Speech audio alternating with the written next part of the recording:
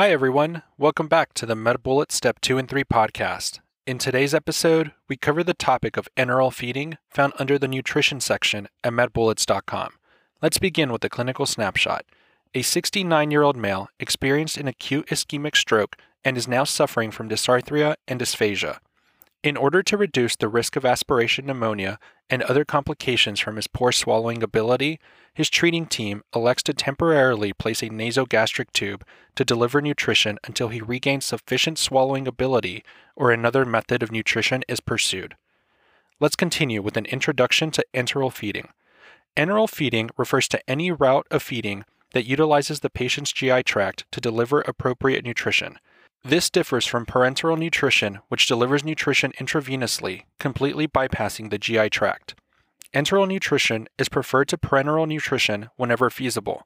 If the GI tract is functional, use it. Benefits include improved absorption, immunological benefits, and it helps maintain a healthy and functional GI tract. Remember that poor enteral feeding is common in the elderly or those with risk factors such as dementia. Specific routes of enteral feeding would include a nasogastric tube, orogastric tube, nasoenteric tube, which can be a nasoduodenal or nasojejunal tube, oroenteric tube, which can be oroduodenal or orojejunal, a gastrostomy tube, or a jejunostomy tube. Let's now discuss the indications of enteral feeding. Remember that this is used for patients with a functioning GI tract that is having difficulty eating. This may include patients with difficulty swallowing secondary to stroke, esophageal obstruction, or advanced dementia, etc. Remember that enteral feeding can bypass the esophagus and deliver food to the distal GI tract, reducing the risk of aspiration pneumonia. It can also be used for unconscious or comatose patients, postoperative patients who are not tolerating oral intake within a reasonable period of time after surgery, patients with a partial intestinal failure, or patients with anorexia nervosa. And lastly, complications related to enteral feeding include complications related to tube placement or access or metabolic abnormalities, such as refeeding syndrome, blockage of the feeding tube, irritation or ulceration of the proximal GI tract, peristomal infections, hypo or hyperglycemia, so one should monitor plasma glucose levels, electrolyte abnormalities, so it is important to keep a close monitoring of lab values, volume overload, enteral tube feeding related diarrhea, aspiration, and bacterial contamination of feeds, which may lead to sepsis or other infections. Now that we've discussed the major points relating to enteral feeding, let's walk through a question to apply what we've learned and get a sense of how the topic might be tested. For this question, consider the following clinical scenario. A 78-year-old man is brought to the emergency department by his son. He recently fell and now complains of pain over his ribs. He has also been less responsive lately and has been experiencing diarrhea. The patient lives alone in an apartment and has a past medical history of hypertension and dementia. His current medications include lisinopril, memantine, and donepezil. His temperature is 99.5 degrees Fahrenheit, or 37.5 degrees Celsius. Blood pressure is 120/75. Pulse is 95 beats per minute. Respirations are 15 breaths per minute, and oxygen saturation is 97% on room air. On physical exam, you note an uncomfortable elderly man. The patient responds to questions, but his answers are inappropriate and he struggles to find the right words. Neurological exam is notable for an ataxic gait and nystagmus. Dermatologic exam is also notable for scattered ecchymoses and hyperkeratosis of the hands. The patient is balding and his hair seems very fragile and coiled.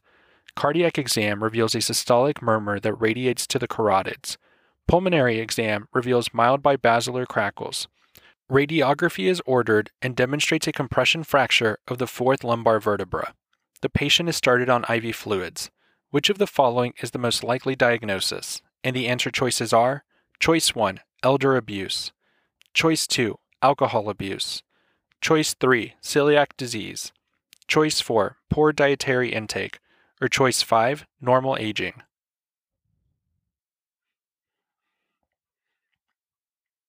The best answer to this question is choice 4, poor dietary intake. This patient is presenting with symptoms of Wernicke's encephalopathy from thiamine deficiency, clotting abnormalities from vitamin K deficiency, fractures from vitamin D deficiency, hyperkeratosis from vitamin A deficiency, and some signs of scurvy from vitamin C deficiency. suggesting a diagnosis of malnutrition.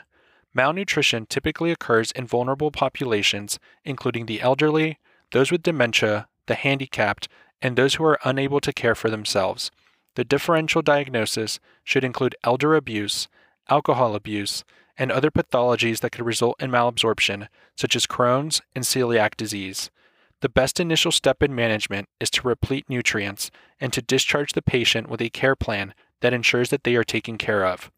Let's also discuss why the other choices are incorrect. Choice 1. Elder abuse would present with abnormal bruises and fractures, as this patient has. However, this would not explain this patient's other symptoms.